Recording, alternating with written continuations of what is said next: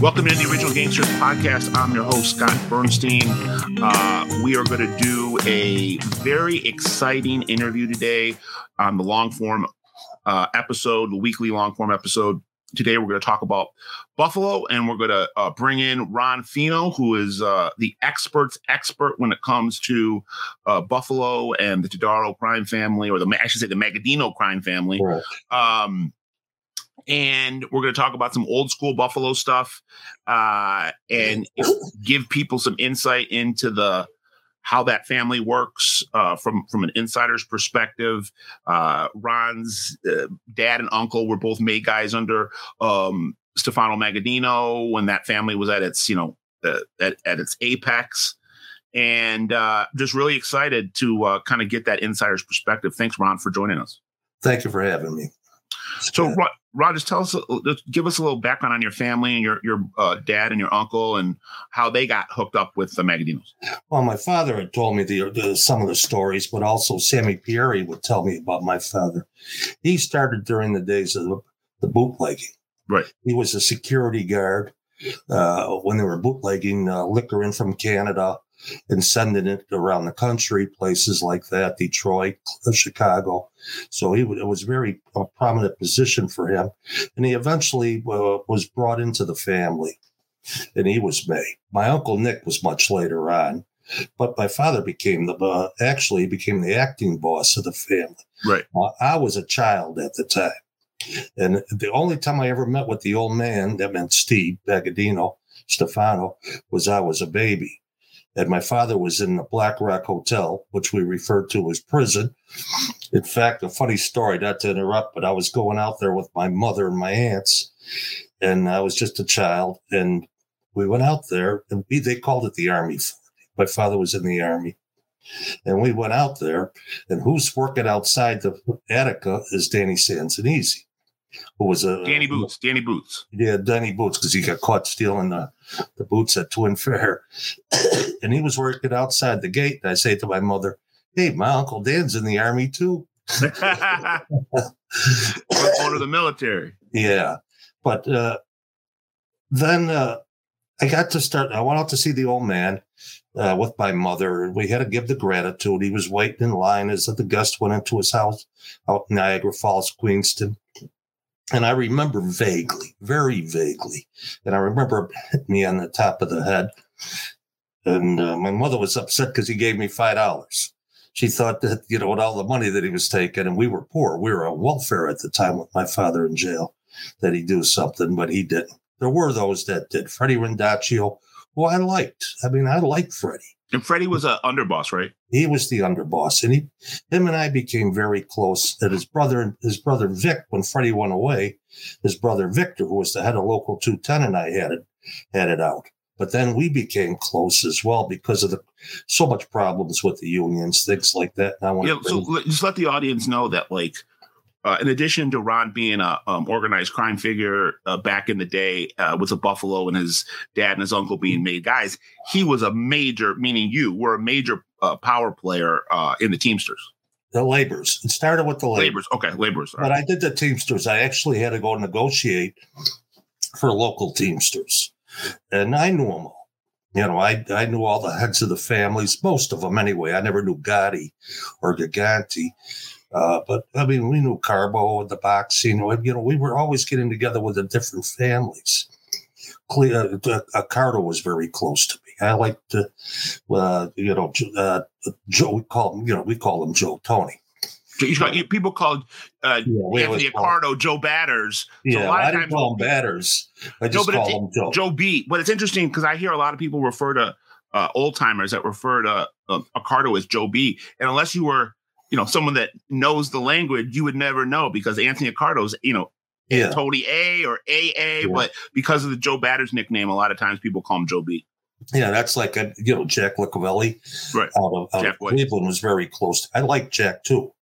And I liked Johnny Riggy out of Jersey. I knew most of the Jersey people, not the bosses, so to speak. Well, Riggy was the boss. Yeah, he was the boss of, if you want to call him that, the Cavalcante family. Yeah, he was the head. Right. But there was different alignments that went back and forth because Johnny would tell me everything. Johnny opened up to me about a lot with Genovese, the Gambinos, the Bonanos, so, but getting back to Buffalo. So I'm growing up in this era. And finally, I started meeting, my father was in gambling a lot. We'd make the rounds, as he referred to them, on Saturday. We'd get together with the Spanos, the Sanzanises, the Eddie Shalea, Pat Nattarelli, Freddie, Freddie Rendaccio. And we get together on that. Then we go have to visit the gambling spots where they're taking the book.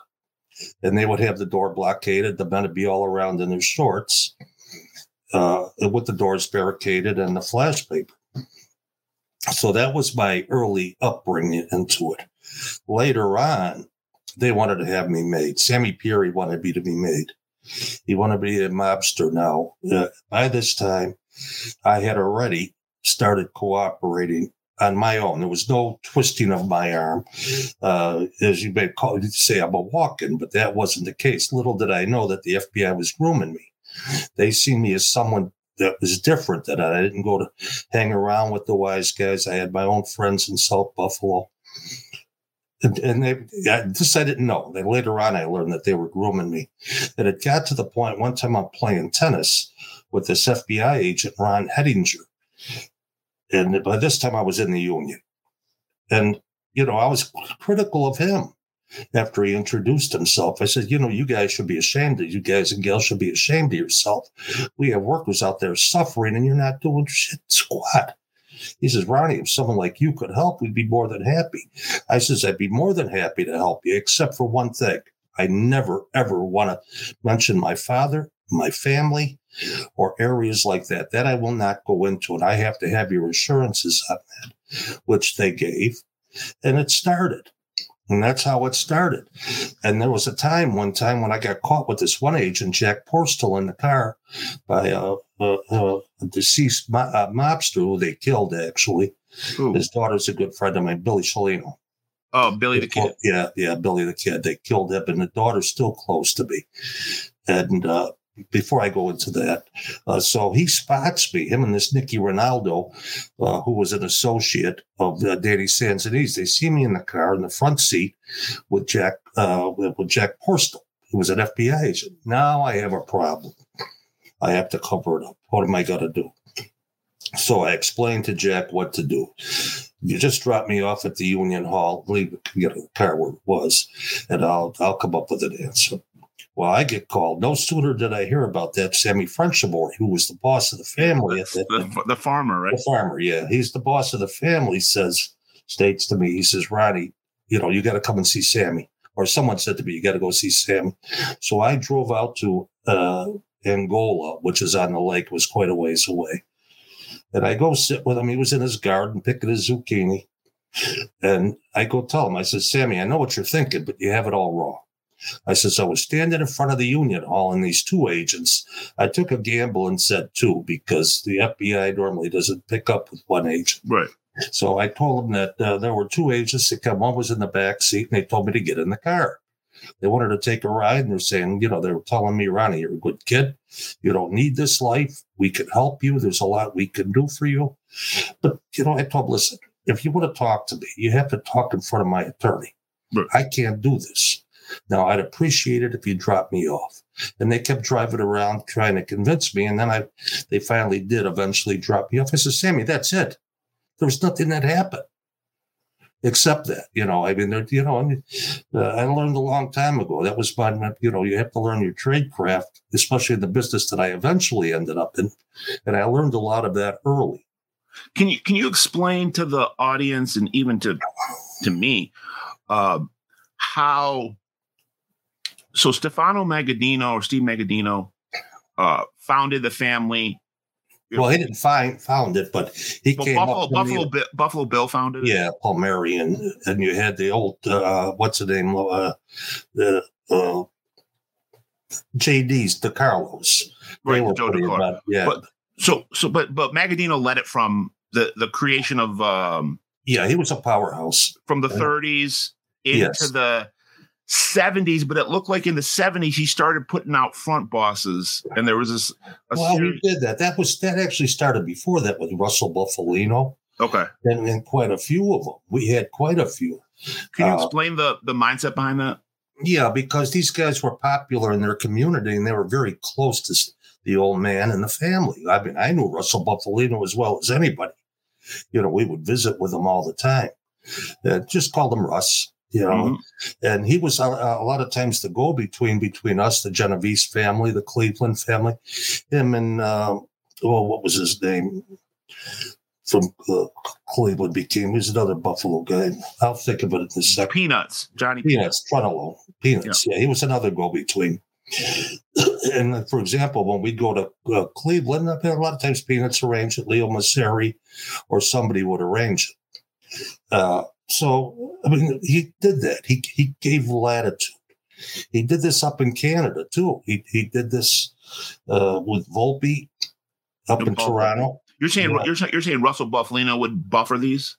Well, not that one. That was buffered by other people. That was Nicoletti and Benny Nicoletti and some of the other ones that eventually Tadaro with Johnny Papaglia.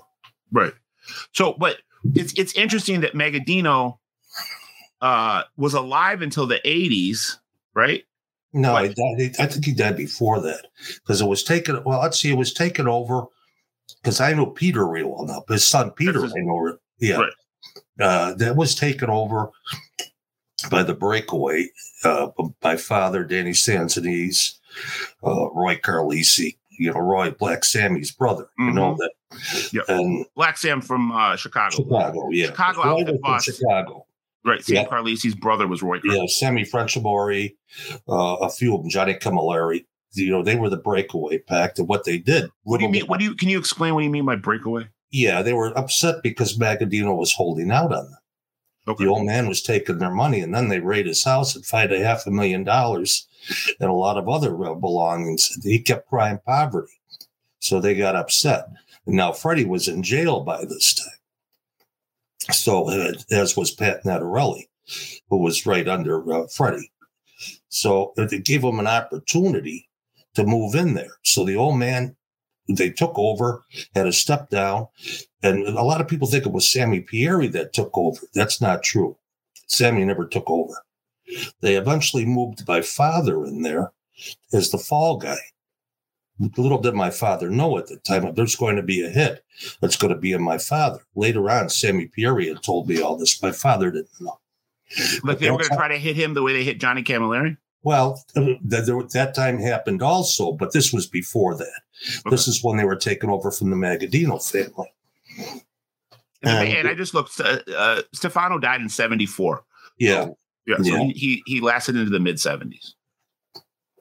Correct. One of the spots that Vic Rondaccio wanted is because my father had this stature, he wanted me in the union.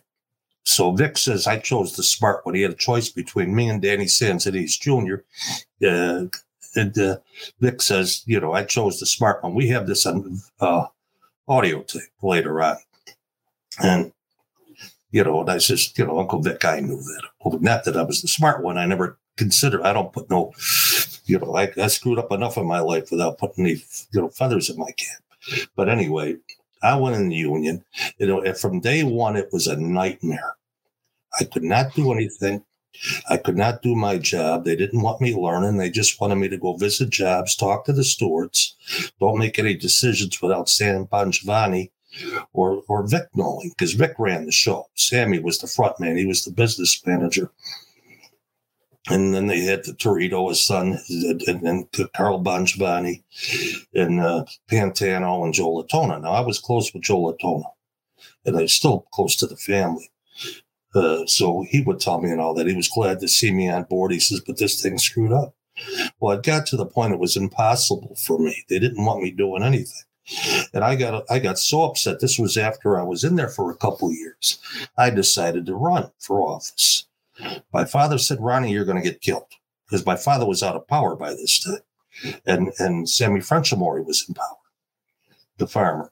And you're going to get killed. I'm telling you something. So he went and created allies with Danny Sanzanese, but I had to promise Danny Sanzanese get a job. And I had to promise others. Now, I was well liked in the Union at that time. I had the American Indians, the Irish, Polish. I had so many workers that I was trying to take care of secretly because they wouldn't let me take care of them any other way.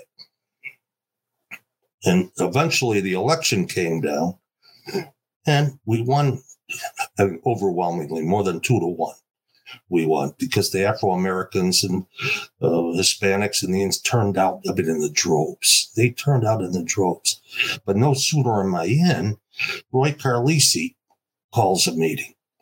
And I was asked to go to a sit down at this restaurant, Italian restaurant. And in that meeting, they said, okay, you won, now you're ours.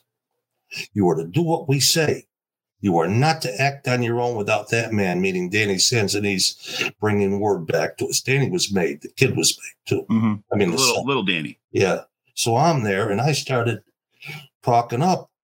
I said, I'm supposed to run a union here. Roy got tough on me. He got tough. He said, who the fuck do you think you are? Don't you ever speak to us that way. Was Roy Was Roy boss? He was powerful. Roy was always a capo. Okay. Always. He came from Chicago originally himself. He ran a dice game. They called him the Clam Man. He owned a lot of clam stands. And so from that day on, I was controlled. So how do you think I feel? I made promises to these workers, and I'm going to live up to it. I'm a fighter too. And when you talk about Guyuns, I have them also. So I made sure I started developing my relationships with people. And one of the groups was the Bureau, that they better get off their ass and start doing a job here because they were not doing a job. You're making lip service, but there wasn't a job being done. But Ron, I just want to add that, in my research, I see a big delineation, and the time period that you're talking about right now fits into that because you're talking about the 70s, right? As it's becoming the 80s. You had a big shift in priorities in the Bureau in the 70s. The early 70s. The late 60s. When Hoover died. Yeah. And when Hoover died, all of a sudden the new leadership there wanted to really focus on organized crime. And you had a full, all the families, whether you're talking about the traditional mob activity or their infiltration of the unions, they got a full court press from the government from the 70s forward. Yeah. Well, just to point out, though, that I did help the CIA prior to that. I was befriended by this Alphonse Hartle, who was eventually assigned to the Organized Crime Strike Force. He was an old OSS officer assigned to Russia during World War II, to Averill Harriman. He was his assistant. And he befriended me. And I became close to, who was the prosecutor? Not Mitch Mars. That was Chicago. Chicago was Mitch Mars, yeah. Yeah, no, I was close to Mitch, too. Mitch was a great guy. I can't think of his name offhand. He was a good friend of mine. Rest in peace, Mitch. But Mitch was the prosecutor on the Family Secrets case. Yes, he was. He died shortly after. Yeah. Rich and I were close. And so I started, they asked me to look into a break-in at a satellite office of the CIA, not far from Buffalo, the outskirt of Buffalo, where someone broke it. Well, it was the SDS at that time, and I happened to know one of the people. And they wanted me to find out what I could about him. So I looked into it, and I talked to this Arnie Stanton, and I'll mention his name. He was there, and I says, Arnie, you got to talk to me. So he comes into the Union Hall, and he asked me. He says, well, because I was also a worker before I was at the office, and he asked me, he says, I'm being followed all over the place, Ron. And he was incoherent. He was drugged up. He was totally off the wall. Now, I could understand him being followed because I'm sure he was, but I was never able to learn anything. But it did develop a rapport which carried on for many, many years. And even long after Al died, I did do work, as you know, in Russia, in Eastern Europe, and that.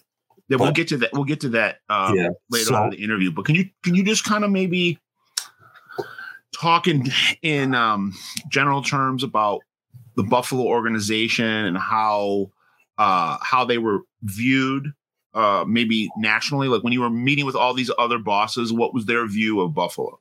They were always respectful. They were very close. They liked the old man. The old man was a power. He had much more power than they give him credit for. Yeah, I was going to say that's why people kind of overlook Buffalo. In New York, you talk about the five families, but Buffalo was a juggernaut for decades. Yes, it was. Yeah, there's no question. The old man had the power. That slipped a little. And then there came a time after my father was called to the commission, and he went down with Roy Carlisi, let's see who else, Danny Sanzanese, and Sammy Frenchmore. And the spokesman at that time was, what the heck was it? I can't think of his name offhand. But he was speaking for the Tommy Eberle, I believe it was. He was speaking for the commission and said, Joe, you got to step down. So probably Salerno. No, it wasn't Salerno. I don't know. Yeah, no, I think it was it Tommy Eberle? It may have been Tommy Eberle. Yeah, but Tommy Eberle got killed in the early 70s. Yeah, well, this was before that because my father had to step down, so I think it was. And they told me he had to step down. So then my father defied the commission.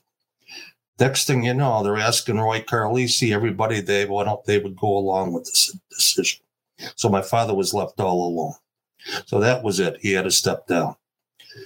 And what they did is they put Sammy Frenchmore in as the caretaker. Like I said earlier, my father didn't realize he was being duped when he took that position, just in case there was a hit coming out of the falls or some of the old Magadino people. So did he have it from the late 60s into the early 70s? Yeah, the late 60s to about 72. Okay. Yeah, 70, just after I got in office. Because then by that time it was okay, because by that time we had to sit down with Sammy Frenchmore, was the boss when I was running.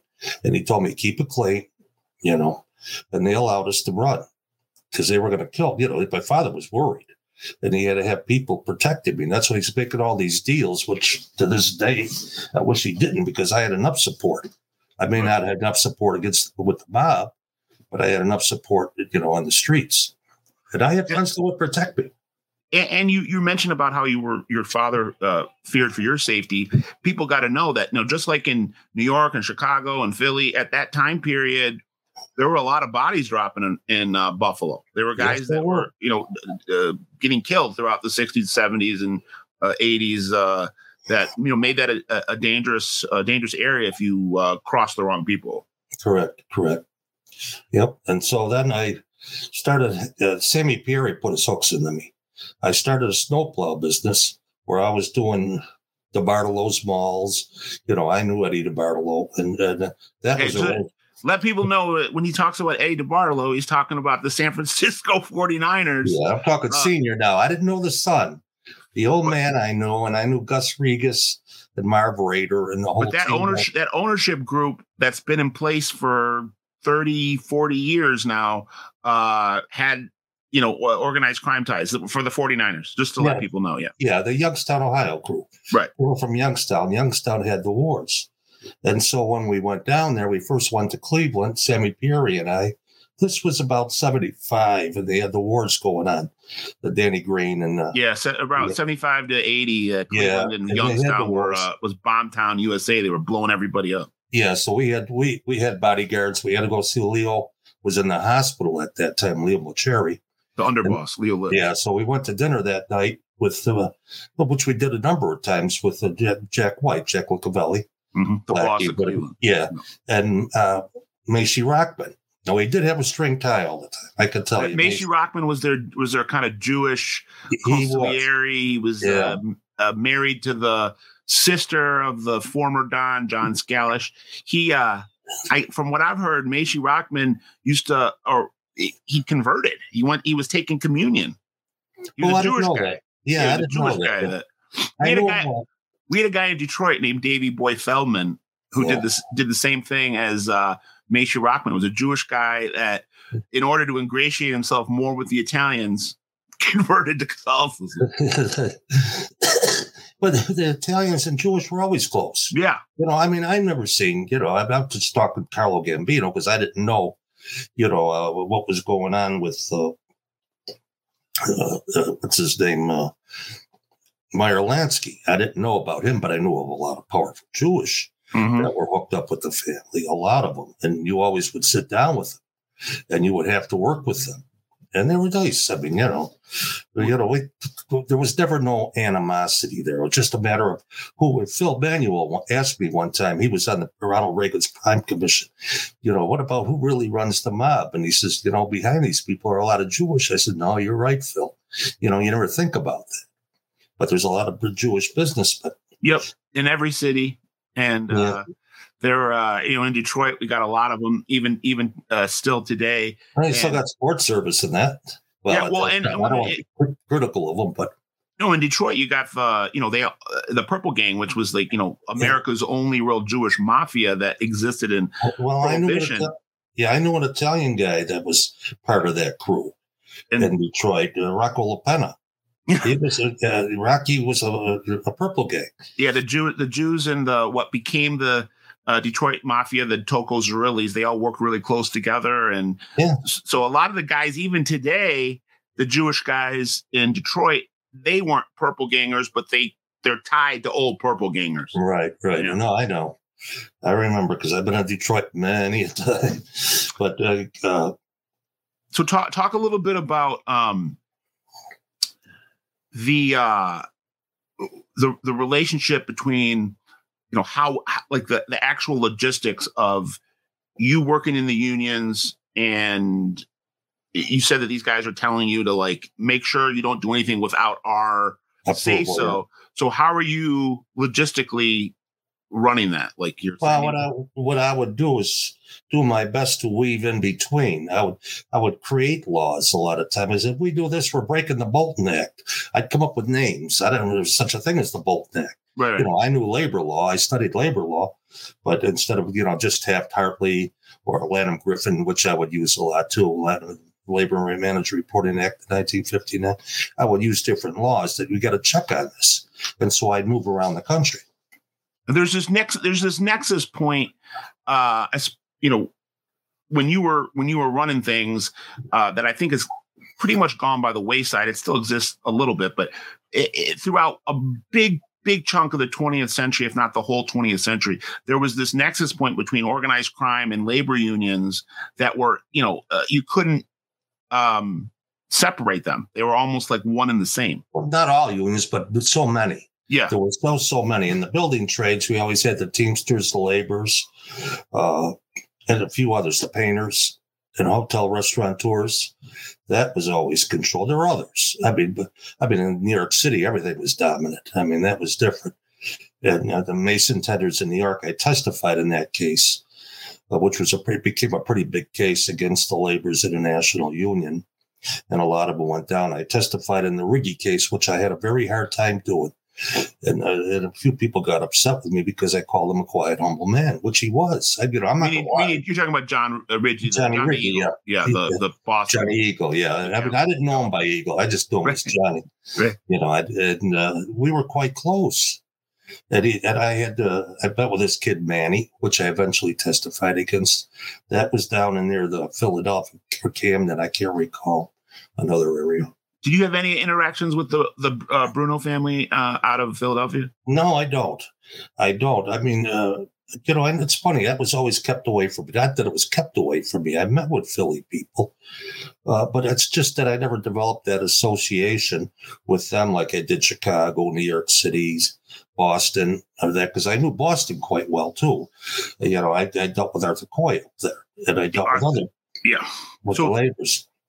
Let's first of all, then I became an international trustee for the laborers training fund. So I was on that. So that opened up a lot of doors for me to meet people and bring my ideas.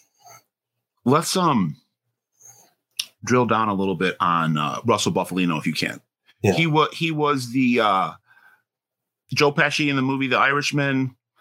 My opinion of him is, and I want to get your take after I make this statement. Yeah. And then I want to get your take on him as knowing him personally, and then the portrayal of him in pop culture. So my belief is that in the last, let's say, decade, Russell Buffalino went from the most underrated mafia boss in American history to the most overrated mafia boss in American history. Like, nobody knew about him. And now, because of Martin Scorsese and Robert De Niro, it went from nobody knowing about him to now where, because of that movie, everybody thinks that he was this like Wizard of Oz, like puppeting the commission. Now, he was a guy that was very powerful and way more powerful than you would think for a guy that was a mafia boss in rural Pennsylvania. But I don't know if the mythology that's been building is accurate either. So give me your take on him personally, and then how you like, or what you your insight into the film. Yeah, well, first of all, Russell was always a Magadino. Don't people that think he's like a super capo. You know, they gave him, as you said earlier, Magadino gave these people their reign over there. Him and Chandra. Now, Chandra, they're all close to Buffalo. Russell was a go-between on a lot of these things. If he went to the Teamsters, now I don't know the Sheeran, I know nothing about it, but I did know Joe Tiratola in New York. You're saying that you knew Russell, you didn't know Frank, but doesn't that kind of pierce the veil that of legitimacy that they're trying to, meaning the Scorseses and the De Niros that are trying to tell you that Russell Buffalino never went anywhere with Frank Sheeran? You're saying that you knew Russell Buffalino, but you never knew Frank Sheeran. No, I didn't know him. Now I know Bob De Niro. You know that, right? Bob De Niro. But isn't this blowing their theory out of the water? If you're saying I knew Russell Buffalino well, but I never knew Frank Sheeran, so isn't that? Yeah, I mean, I knew the Teamsters quite well. I mean, Provenzano and all the different people. In fact, they wanted to put me in the Teamsters. I don't know if I told you that. When it was Jack Licavelli wanted me to move up in the Teamsters back then because Presser was screwing up so much. They needed a front man or somebody to come in. And Macy Rockman says it can be arranged. And they went to Buffalo. And Jack Presser was cooperating. Yeah, well, yeah, I didn't know that now. Now, I knew the agency would have been cooperating with, but that I did not know. I knew about the Cleveland leak. Just so people know, Jack Presser was a Teamsters union president, and it went Hoffa to Fitzsimmons to Presser to Roy Williams. But I can tell you this: when I sat with Presser, he was a buffoon. I hate to say that about anybody because I never knock anybody's intelligence, but he really did not know anything about the working class. His father may have known, and others did. And Tony Liberatore was another. Now, Tony, I had to testify in his case against Tony. Yeah, he was a Cleveland capo, acting boss, Tony. Yeah, it was, because he wanted to know if I was paid. And I told him he thought I was without asking, and I had to tell him, I'm not a made guy, Tony. So take it easy, because he's telling me all the secrets. He told me they had a leak in the office. That's where it first came out, not from Fradiano, or that I learned about it and turned it in much earlier. But a lot of people in the bureau didn't believe me because I thought it was an agent. Again, let's just clarify for the audience. In Cleveland FBI office of the late 70s, early 80s, they had a secretary that they had the Cleveland Mafia had got their hooks into, and she was feeding them intelligence briefings, and it was filtering out to Tony Liberatore, who was then giving those documents to Jack Licavoli and other people. Correct. But Tony's telling me this now. He was a messenger to me. If I was down in Florida anyway, they send messages through Tony to me. And I can't recall if it was in Cleveland or where he told me this, but he says, we can access to everything. Now, I'm concerned because my name may be on there. Right. So I went back to the bureau, and eventually Jerry Personen in Cleveland, one of the agents down there, and I explained to him. Now, I, for some unknown reason, thought it was an agent because I didn't realize the secretary could have that much latitude because I worked in the FBI offices. We used to have these green books with the 302s and the various files in it, and you just don't have access to them. Usually they're kept quite safe. But in this case, I didn't know it was a secretary, but I did know they had a leak. That was something that no one asked me to look at, anything like that, because they didn't believe me. A lot of the agents didn't believe me when it took place. Would you go to visit Russell in Pennsylvania, or would he come to see you in Buffalo? No, he'd come all over. We'd go sometimes to Erie, Pennsylvania, sometimes Rochester. We'd meet in different areas, sometimes down in his neighborhood, so. Did you have any dealings with the Rochester guys in the 70s? Oh, yeah, no, I know them all. What's her name? Rini Pecoretto's kid and I were very close, Lauren. And I knew the Valentes. In fact, what happened is they were pulling away from Buffalo. Right. Because of the problems. And it was the Bonanos that were backing them. Joe Bonanno and my father and John Camilleri got involved. That's what led to the demise of John Camilleri. Camilleri, yeah. He got killed in 1974, leaving his birthday party. Yeah, correct. At Roseland. Roseland, yeah. Yeah. So eventually that's what led to Billy's killing. A lot of people don't know this. The Billy the Kid's killing was tied to Camilleri? No, it was tied to Rochester. They thought the mob, because he was going to Rochester all the time, and they thought he was meeting with the mob over there. In reality, he was seeing his girlfriend. Mm-hmm. He had a girlfriend in there. But I believe the former acting boss, consigliere, Lenny Falzone, was considered a suspect in the Billy the Kid. No, it couldn't have been Lenny, because Lenny was in my office at the time. I'm not saying in terms of a shooter. I'm talking about setting it in. It was Mike Muscarella and a couple others, were involved in the shooting. That's my guess. Yeah. Now, what happened, it's funny, I'm holding a grievance meeting in the Union Hall the very time Billy is being killed. And I have contractors there. And the next thing, I'm being surrounded by Leonard Falzone, Danny Santonese, Joe Todaro Jr. They're all in the room with me. I said, that's pretty good. And the Pieris, the boys, I said, it's pretty good. You're finally taking an interest in the business. Yeah, they're taking an interest in the business. What was Lenny Falzone like? Lenny could be ruthless. He could be nice. Him and I get along. He could be nice, but he could be ruthless. He'll kill you. He would have his son, who was a paper boy, go after that $5 he was owed just as much as he'd have to go after large bills. He wanted to take it. He'd go after it himself, what they stole from his kid. So he was a tough guy. He took the front a lot, He was a front man for Joe Todaro Jr. Yeah.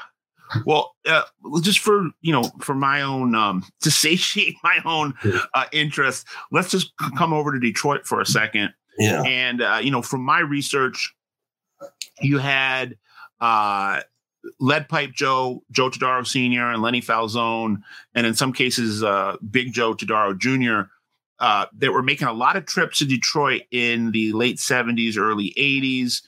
I think some of it was related to labor stuff, but other reasons what was related to Las Vegas. And they were, it looked like they were jointly partnered on some Las Vegas investments. Yeah, they had, what they had out there is the Golden Fleece. Yeah. The Flying Fleece. They would fly people out there. We'd put them up in the Tropicana or some other places, but mostly the Trop, because we had the connections there. Right. And that's when my good friend Dennis Combs eventually became the head of the Trop organization. And he was he's the one that really uncovered the scheme. They were actually, well, yes, I did know that. The one of the investments that Detroit and Buffalo were doing together was a investment in a hotel casino about 90 miles out of Las Vegas and Laughlin called the Edgewater. Yeah, I'm not familiar with that one. And the Todaros were coming in for a piece of it. The Detroit guys were building it.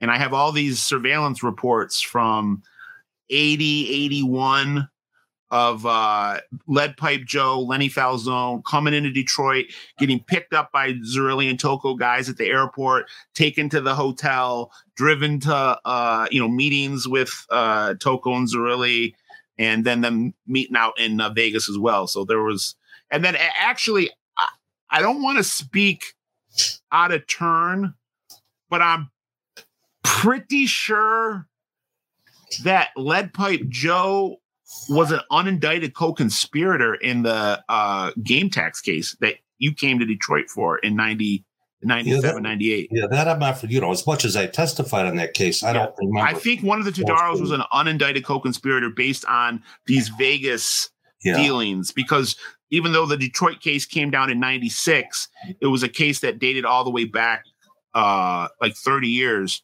So there were some guys. It's just interesting that you don't think of Detroit and Buffalo as working together. You think of Detroit and Chicago or Detroit and Cleveland, but Detroit and Buffalo were doing. Oh no, we were always close. I recall going there all the time. I was close to the Zerillis. I knew the Zerillis. I knew Jack Toko. I didn't know him that well. Like I knew the Zerillis and others there, and I knew Jack, and I knew he was, who he was, and I had a lot of involvement with the labor unions there. We had a problem with a contractor called Phil Schwab, who was not kicking back to the Tudaros. And in those days, just so you know, we called Joey, what you call Big Joe. Big Joe, you call him Joe Pizza, right? Joe Pizza. Right. That's what it's funny because the media nickname is Big Joe, but whenever I talk to people in Buffalo, they call him Joe Pizza. Yeah, I never knew him by that. His father was Big Joe, and JT, we called. Papa Joe. I got along good with the father. Yeah. I did get along good with Joe. In fact, one time we were down in the Lenovo Pizzeria in the basement, and I told him, I got to be honest with you, Joe, you got to get the F out of this business. You got to get out of it. You're making good money.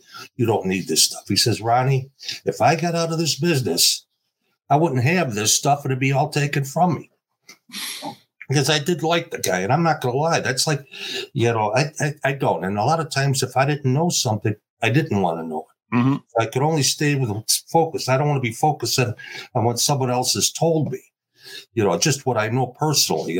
I've testified in so many cases that I've learned the best thing is to do is keep it simple, keep it truthful, keep it focused. Don't go into other areas. So a lot of times these things would come up to me about their other activities, and I'd close my ears. We were out there one time, and Joey Mazza from Chicago, he was with the Laborers International, just under, Carter liked him. There was a lot of them, Bruno Caruso, and I could tell, a lot of Bruno Caruso's still kicking on the south side of Chicago. Yeah, he's mad at me. He don't like me. He told Frank Collada, he said, like I was telling you, or I think I told you, Frank Collada and I were getting together out in Vegas, and Frank says, Ronnie, you're the real deal. You were running with the big shots. I said, what are you talking about? What are you talking about, Frank? He says, because I told Bruno Caruso you were. You know what he told me? Go fuck yourself. He told me to go fuck himself. I just, quick digression. I'm not going to name a name, but there was a pretty prominent Chicago wise guy who, when I was in Las Vegas, was sending messages to the Mob Museum telling them that they didn't know what they were talking about in some of their exhibits. And it's like those Chicago guys, they don't hold their tongue. No, they don't. No, they don't. In fact, when I testified against the Chicago and the laborers, a lot of the wise guys were outside greeting me. They were being nice. Nicky DiMaggio, that was Roy Carlisi's nephew. Yeah. But they were greeting me very nicely. Bruno Caruso would not, and there were well, the Caruso. I mean, the Carusos are like a mob dynasty on the south side of Chicago. Yeah. They're like royalty. That dates back to the original old man Caruso was a skipper in the 50s, I think. So I mean, I had my people there too. I was close to a lot of Chicago people. Vinny Solano, another guy I liked. He ran the north side. Ran the north side. He was tougher. He was bigger, more powerful than you realize. Yeah. Because Joe Carter would always tell me, Ronnie, you got to listen to Vinny. Vinny knows. He knows. And this is going way back with Vinny. So I know I knew him quite well, Vinny. We'd get together all the time. For anybody that's been to Chicago, that whole downtown Rush Street. Where it's just jump in the entertainment district, the nightlife district. That was Vinny Solano's territory for decades. He ran that Rush Street area, and it's interesting how the Rush Street kind of ebbed and flowed. How it kind of started as a really nice area, then it got kind of seedy, and now it's back to being a kind of the place where you go if you got money in Chicago to go spend it. Yeah, no, that's right. And it's like, what's his name? His kid was close to me. Vinny's kid, Anthony, I would take him golfing. He was a nice kid. I don't know what's happened to him, but he was a very nice. Let me throw an analogy out at you. I kind of see the Tocco family here in Detroit analogous to the Todaros in Boston. In Buffalo. There seems to be a ability, like a savviness, and you're feared, but you're feared on the street, but you're also feared in the boardroom or in the white collar stuff because you're so dialed in and focused on your business, and you're able to kind of have one foot in one world and one foot in the other world and leverage one against the other. And in both of these cases, stay out of prison. I mean, these two families have been heavily involved for, half century of mob activity. And there's been very, very little prison time. But on the other side of it, there's been, dare I say, hundreds of millions of dollars made legitimately. Yeah. Well, that's true. That's like even with Gravano, his attorney is a friend of mine, Tommy Farinella. That's the one that got him out of jail. A lot of people don't know why he went to jail. It was because of his kids were doing drugs. Well, the second time. I'm not talking originally. Right. I'm not talking originally, but the second time, because Tommy got a hold of me, and I told him, I wanted to see if there was something else he could use. We could use him on that he didn't cooperate on. Example in New York City, because I knew Local 23 was a Gambino union, and the Mason tenders here, and a few other in Jersey. But anyway, that's all right. What he says about Joe Todaro is true. Joe Pizza. Joe would go in the water. This was a story that Sammy recently told, and there's some FBI documents to back it up, that in I think it was early 86, a couple weeks or a month or two after John Gotti took power, assassinated Paul Castellano, that the Gambinos had gotten word that Lead Pipe Joe Sr. had been critiquing the way that had happened. Yeah, he was upset. I recall that. He was very, very upset. And Sammy and Gotti called for a meeting with Buffalo that took place in Florida. Yeah, and according to Sammy, they were on the beach, and Joe Pizza, Joe Jr., they went out into the water. Yeah. And they had to turn in a certain direction because they thought there could be sonars coming in and listening to them. Yeah, they had to turn. They had their conversation. That's true. That's what they would do. I remember Gaetano Michelli, that's Tommy Chooch's name was. He would say the same thing when the Todaros at one time owned a hotel there. Yeah, the Golden Strand. Right. And later on, Joe the Senior would stay at the Dip. He had a room in the Diplomat. And that's where they would probably meet over there and then come across, because Joey Jr., I don't know what he had by then, where he was staying after the Golden Strand. I don't know where Junior was, if he was there or not. He still spends a lot of time in Florida, I'm told. Yeah, oh no, he does. His poor wife died, Cookie. I know her real well. She's dead. I had put his nephew or his brother-in-law, Linda's husband, into the labors. I had to bring him in. As Joe was in there already. And everybody likes this guy. He's I've never heard of someone say a negative word about him.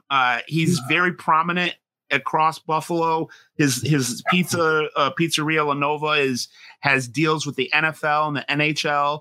He has no criminal record, so we should just state that. His dad didn't have a criminal record either. I should say not criminal record. No convictions. No convictions. These are. They're a phenomenon. A lot of it deals with politics too. Yeah, I mean, these people are very savvy. We had politicians, and we even had a federal prosecutor, a federal U.S. attorney that I criticized over this, because and him and I had a big argument. I'm taking a ride with Rob Langford, who was the special agent in charge of the Buffalo office. And he's telling me, Ronnie, you got to take it easy on this guy because I know you're going to blow up. Now, I know you don't get along with Dennis Vaco. I know you don't get along with him. I said, I know how the guy got his job, who was behind him, and El D'Amato, who appointed him. I know the powers to be. And I've been informed like that, early on by these people. And so we're in we meet at a Holiday Inn out in Hamburg, New York, south of Buffalo. No sooner does Dennis Vaco walk in that I start tearing at him. He said, well, if that's the case, you're never going to fucking work in this town. You're never going to. I said, Dennis, you can't fire me, Dennis. And he can't fire me, and Rob Langford. So you have no power over that. I'm coming out D.C. at that time. Because I worked under personal services agreements. Mm-hmm. And that was the poor Rob Langford. That's the end of that too. Well, what he did is he actually had some good agents fired. We had a lot of good witnesses. We had Samuel Legatuda. There were so many of them that we had at the Love Canal operations to cover up at the Love Canal that we were working on. And Dennis refused to go along with it. He just refused. He would not do it, and eventually became U.S. attorney he became attorney general for New York State, and he refused to do anything. He'd cover up on all especially the toxic waste dumping and things like that. He was involved with a number of big companies. Can I throw a couple names at you and just get your take on who they were and what you thought of them? Guys that are no longer with us. Let's start with Butchie Bafalco, who I've heard a ton of very colorful stories about. This guy was really a high IQ guy, like a mob guy. High IQ. I wouldn't say he had a high IQ. He was like an inventor. He was a mob inventor. What? Yeah, he was an earner. He torched jobs. He was a torchman. That's how he started, burning places down. But he was married to Joe DiCarlo's granddaughter. You weren't impressed by his intelligence? I've heard a lot of people say that he was super smart. No. He was a money earner, though. He was good. Him and Johnny Katz, they were brought in at the same time. That was during the Rochester Wars. Right. That they brought him in and made them. And they brought Sammy from Rochester, I forget his last name, and another guy. I can't think of it offhand. What about Sonny Nicoletti out of the Niagara? Well, he was always part of the Falls crew. Sonny it was a Benny Nicoletti, and he was up in the Falls crew. They eventually came under Tommy Gaetano Michelli. They originally came under Pat Titters. Right. And then they came under what's it about? But Tommy Chooch. So talk about the Niagara Falls crew and how that played a role. Like, how was the family split up? Like, Niagara Falls is kind of its own little thing within a thing. Yes and no. I mean, they gave him latitude. It's like I told you, I was close to Peter, the son. I got along good with Peter. We'd be up at Macaduce's funeral home, and he had Camilla Linning, and to me, he was always a nice guy, the kid. But he didn't have that moxie, that strength that his old man had. That's what, as I visualize it, looking back, how it's hard, is I would always be, he was always cordial with me. Now, there may be where he was at times. It's like Freddie. Freddie could be ruthless, but Freddie was always cordial with me. But then you had Benny Nicoletti. You had, Sammy Pierre was hooked up with them. I mean, there were so many up there. Ranzator, I could go on and on through the past and the Magadino family. And we'd get together with Sammy Pierre. Would still stay in touch with him because he'd bring me there. Sammy Pierre was more a mentor of me. Not that I call him because I never went along with him. All he was looking is to ride the tide. Mm-hmm. Sammy was looking to take advantage of you. And in fact, we got sat down one time. We had a sit down with his brother Joe Pierre, who was above Sammy. And you had Sammy Frenchmore, Roy Carlisi, Joe Tedaro Sr., and me. Now, and even my father was not allowed in this meeting, and Sammy Pierre. And they told him, we're trying to keep this kid clean. Now, you're screwing up on us, Sammy. Now, it's got to stop. You got this guy running all over the place. You want him to do this, do that. You're taking part of his business. you can't be doing those things, because he did, but Roy did the same thing with my snow plowing business. He took over. I had to put Nicky DiMaggio on and give him the money. What about Dilly Spataro? Do you have any? Dilly was quiet, ruthless. He would kill you in a heartbeat. Dilly. You just got out of prison. I got along good with him, but that's because of who I was. You got out of prison recently. Yeah. He was sentenced to life. And it's poor Bobby DiGiulio. Yeah. Because Bobby was Robert Goulet, and I became close to Robert Goulet because of his crime. He was Bobby DiGiulio was the bodyguard for a lot of guys. Yeah, so I flew with Robert Goulet to New York, and he asked me, he's having problems up in Canada. And I told him I'll look into it. Now, I didn't go through Buffalo. I went through Arthur Coya. Boston. To look at it, to bring put a stop to his problem. So that helped Goulet out. And Dilly was convicted of taking part in the Bobby DiGiulio murder, right? Yeah, I believe so. Bobby the Body, I believe. Yeah. Bobby was a nice kid. I knew the whole Giulio family, the Giulios and all that. I knew them all. And it's a shame. He was a nice kid. He was just making a living. But whether, I don't know what you call it, but I know Dilly was convicted. Yeah. And the Spataros, Luciano Spataro. Spataro, right. And they called him Dilly because of John Dillinger. Oh, is that right? I didn't know that. That's what I was like. Why do they call him Dilly? And he was always at the clubs. He'd be playing Zigonet. He'd be gambling. He'd be at the gambling places all the time. That's right. See Dilly. Why don't we talk a little bit about Dilly was released 2 years ago. Yeah, I heard that. Talk a little bit about where you are today. You're running a private investigative firm and I do helping that out with some other government activity.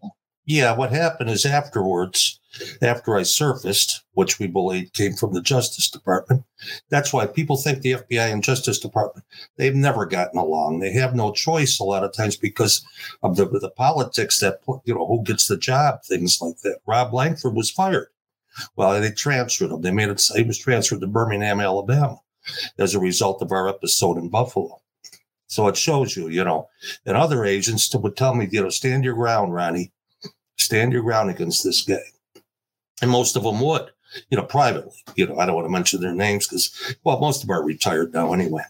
But anyway, what happened is I was teaching down at Quantico at the FBI Academy, and I was also teaching classes over at a satellite office of the CIA, with different classes. I was teaching on intelligence gathering areas of, my guys or my tradecraft and what I did to enter using the mob at first. What I did is I always try to stay as close to the vest as possible and as truthful as possible.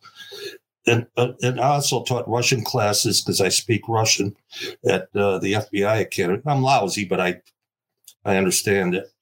I'm married to a girl from Belarus, a wonderful girl, my partner.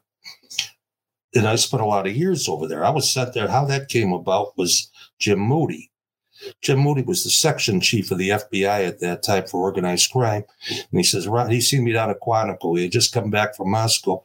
He said, Ron, you've been sitting on your ass too long. You have to go back to work. So that's what they did. They talked to Stan Nye, who was being sent to Poland. And he says, yeah, they want you to work this Russian mafia stuff, things like that. And so, you're going to be given a cover. I didn't know what that meant. I was never given a cover. But anyway, I did go over there, and I worked for a number of years, mostly in intelligence gathering. At first, I was always just told, keep your eyes open, keep your ears open, don't act. That's what they tell me. Well, of course, how do I not act? And me and my big mouth, I worked my way in, but I find out a lot about arms smuggling to Al-Qaeda. Some of the players, how they were getting them out of Russia, Belarus, things like that. I've actually been in their houses, some of these people, as a result of my working my way and went through. It takes time. You just don't walk in and here I am. You have to have, a valid reason. Mine was the liquor business. We were importing liquor from Belarus, white Russia. Lukashenko knows of me, as the ambassador from Belarus, and I were quite close, Valery Sepkalo. And I got to meet a lot of people while I was there. I learned about a lot of the terrorists operating out of Geneva, Switzerland, how their finances were being taken place, Warsaw, Poland. And in fact, I'm in a Polish program over that, the arms smuggling out of Russia. Some of these are still alive. Some of these are major arms dealers, and they were getting them to the various terrorist groups. I probably was at a restaurant with Victor Butt. I'm not sure it was him, though. Victor Butt, the terrorist they just traded for Brittany Griner, who they made a movie about called... I'm pretty sure I was. Lord of War? Yeah, because I was told to be on the lookout for him. So this was in Moscow, though. When I'm in Moscow, we would go to dinner with a lot of the organized crime people. And these are young kids. You don't realize these kids are worth billions of dollars. That the Bravata, the various groups, the Siloviki. And we'd go to dinner and with the different mobsters. And I had a guy by the name of Mastrenko, Igor Mastrenko, who used to always show his government ID anytime things were going on. And I never did get to see what his ID was, but we hung around together. And I got to meet a lot of the mobsters, and eventually I got to meet a lot of the politicians. There's not much of a difference, right? Well, some of the politicians weren't bad. Alexander Orlov, the deputy foreign minister, and I were quite close. I liked him.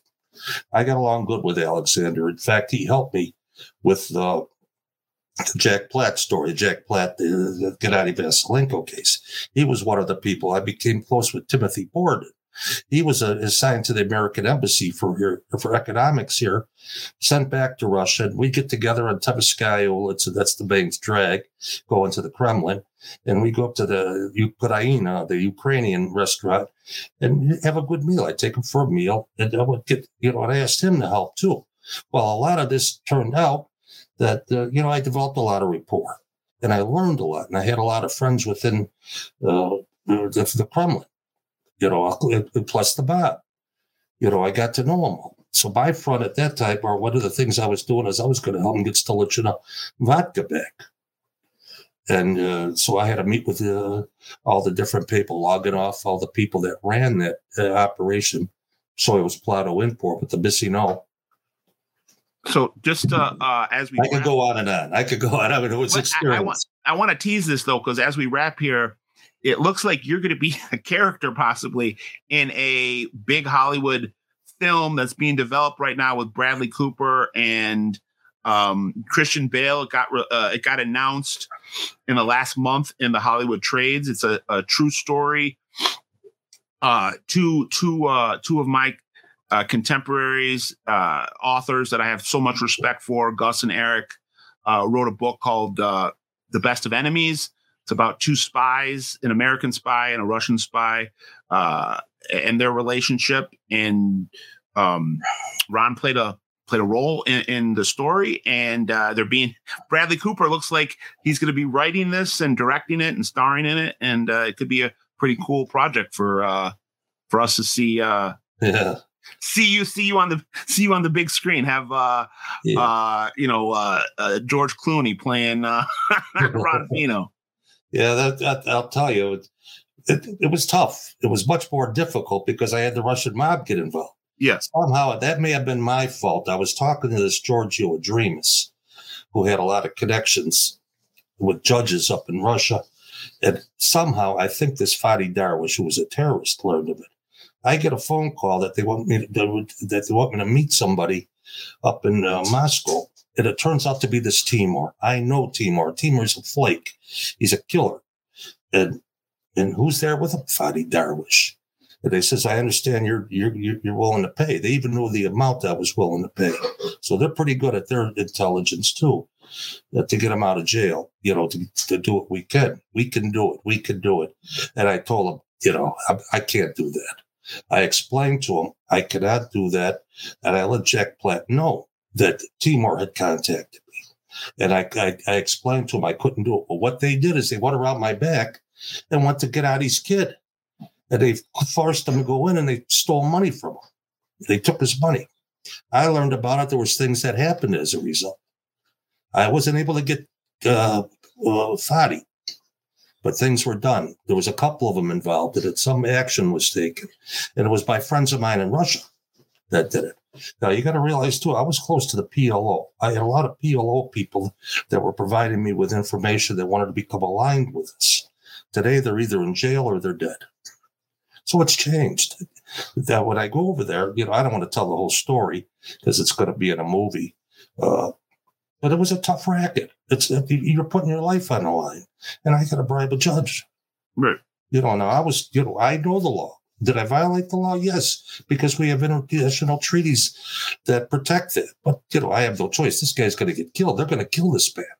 Jack was communicating with me daily. And the problem was I had to wait till I got back to Germany before I could, Frankfurt, one of those places, before I could communicate with him. Because, over there, it's not like the movies. You're not wearing disguises. You're out there in plain sight. You don't hide in the shadows. You're out there in the open. And you got to have a mouth. Yep. You got to have the proper handle on it. So you try to stay with the truth as much as possible because they're not stupid. They're better trained than we are. Take my word for it. They're good. So I was close to them. I was close to Belarus. Belarus still is the Belarusian KGB, and I was close to them. I had my friends because, when I tell them some of the things I found out about the arms smuggling, the problem is Lukashenko was involved in it too. But I'm showing my character because they're going to trip you up. They're too good at it. It's, you see these guys wearing disguises sure there are some trade crafts that I'm not going to go into, but I just saying with mine, I kept it as what I had learned through the years with the mob and carried it forth into Russia and other places out to Siberia. I've been there with the Magadan, Kamchatka, the Habrus. We've been all over because of the seafood. We know how the seafood was coming in, how they're selling it, and the Korean situation as well. There was a lot. You've done it. You've done it all. You've said it all. I really, I'm not saying this just because you're on the show with me and I'm talking to you, but your life could easily be a movie or a television series, and I would be a rabid consumer of that because. Well, De Niro said that to me. Yeah, he was too busy wrapped up in other movies, but he wanted to see a movie. I mean, it's amazing. Thank you so much for coming on here and shedding some perspective on the Buffalo underworld and the labor unions. And obviously the last 10, 15 minutes talking about your work for the CIA in Russia. This was a great interview. Thank you so much for joining us, Ron. You're welcome, Scott. Anywhere you want people to know where they can find you? Yeah, you can always. I mean, I wrote a book. I know. I wanted to. That's what I'm saying. I want to promote your book. Yeah. I wrote the Mr. Undercover. Mm-hmm. That's available on Amazon. I just don't build myself up. As much as it sounds like it, I'm really not. I'm more of a humble person. No, well, I had to. Yes, I will vouch for that. You would never know just talking to Ron or getting to know Ron a little bit. You would never know that this is. That he has such layers to his story. There are other people that before you even can get a word in edgewise, they're trying to tell you about all the craziness that they've lived in their lives. Ron, you kind of have to peel back the layers and get and earn his trust for him to tell you all that. Yeah. Well, thank you, Scott. Everybody, let's hope it's a better New Year than what we've had. Yes. And let's hope it's safe because I'm an honorary Sabra. I don't know if I told you that. That means a weed. I have many friends in Israel. The late General Mordegor, the organizer of the raid in Entebbe, was very close to me. So I know the problem with terrorism because I worked it. Yep. And I can't understand people that they're grasping on. That's because of the educational system today. They're teaching these people it's okay. Osama bin Laden was a good guy. I mean, it's this younger generation that's getting their history from TikTok. There's no context. It's scary. It really is. It's scary because we're destroying our country. We're destroying it. Ron, have a great New Year. And hopefully we'll bring you back on and maybe you can do a second part and talk a little bit more just about your PI work and your CIA work and it could be an episode on its own. Well, sounds great, Scott. Everybody. Thanks, Ron. Be good. You take care. Be good. And for OG Pod, I'm Scott Bernstein. We'll see you next week. God bless you, my friend. Take care.